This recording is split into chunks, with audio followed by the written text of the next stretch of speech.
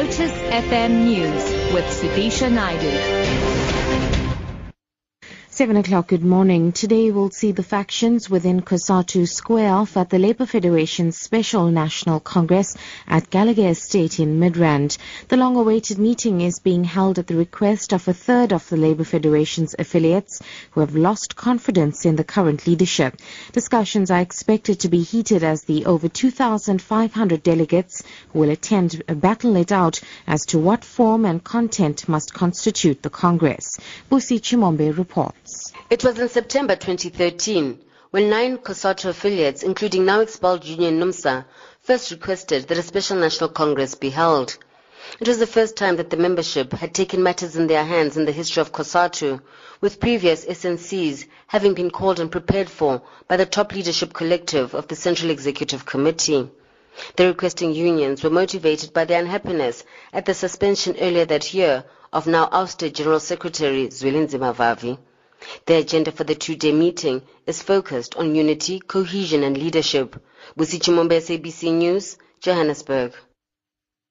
DA leader Mmusi Maimane has asked how President Jacob Zuma can have a fancy home that has cost taxpayers over 240 million rand while there are South Africans still without houses. Speaking in Chatsworth, south of Durban, Maimane hit out at the ANC-led government, saying living conditions have become harder and less safer for most people. He's vowed to ensure that President Zuma pays back the money spent on non-security upgrades at his private Nkandla home. What is happening in Nkandla is sheer corruption. And I'm sorry, if anyone wants to fight with me, all I want to say to them is this, is that the president is never going to get away with spending South Africans' money in Nkandla. We are going to make sure the president pays back every cent that was stolen there. An elderly couple has been critically injured in a shooting on their farm. The alleged attackers are still on the loose. Police spokesperson Constable Masilela Langa says 2 men gained entrance to the Brackdam farm in Vrede around yesterday afternoon. He says according to their preliminary investigations, one of them was an ex-employee on the farm. Langa says the couple in their 70s are in a stable condition in hospital. And finally, Parliament is expected to start the process of turning the Land Expropriation Bill into law in the next few weeks. The closing date for written submissions was followed by public hearings in May. The bill was put on hold 7 years ago after serious concerns on its constitutionality. Abongwe Kobokane reports. Ben Martins, chairperson of the Portfolio Committee on Public Works, confirmed the passing of deadline for written submissions and said the next step now is to begin the process of public hearings in Parliament this month.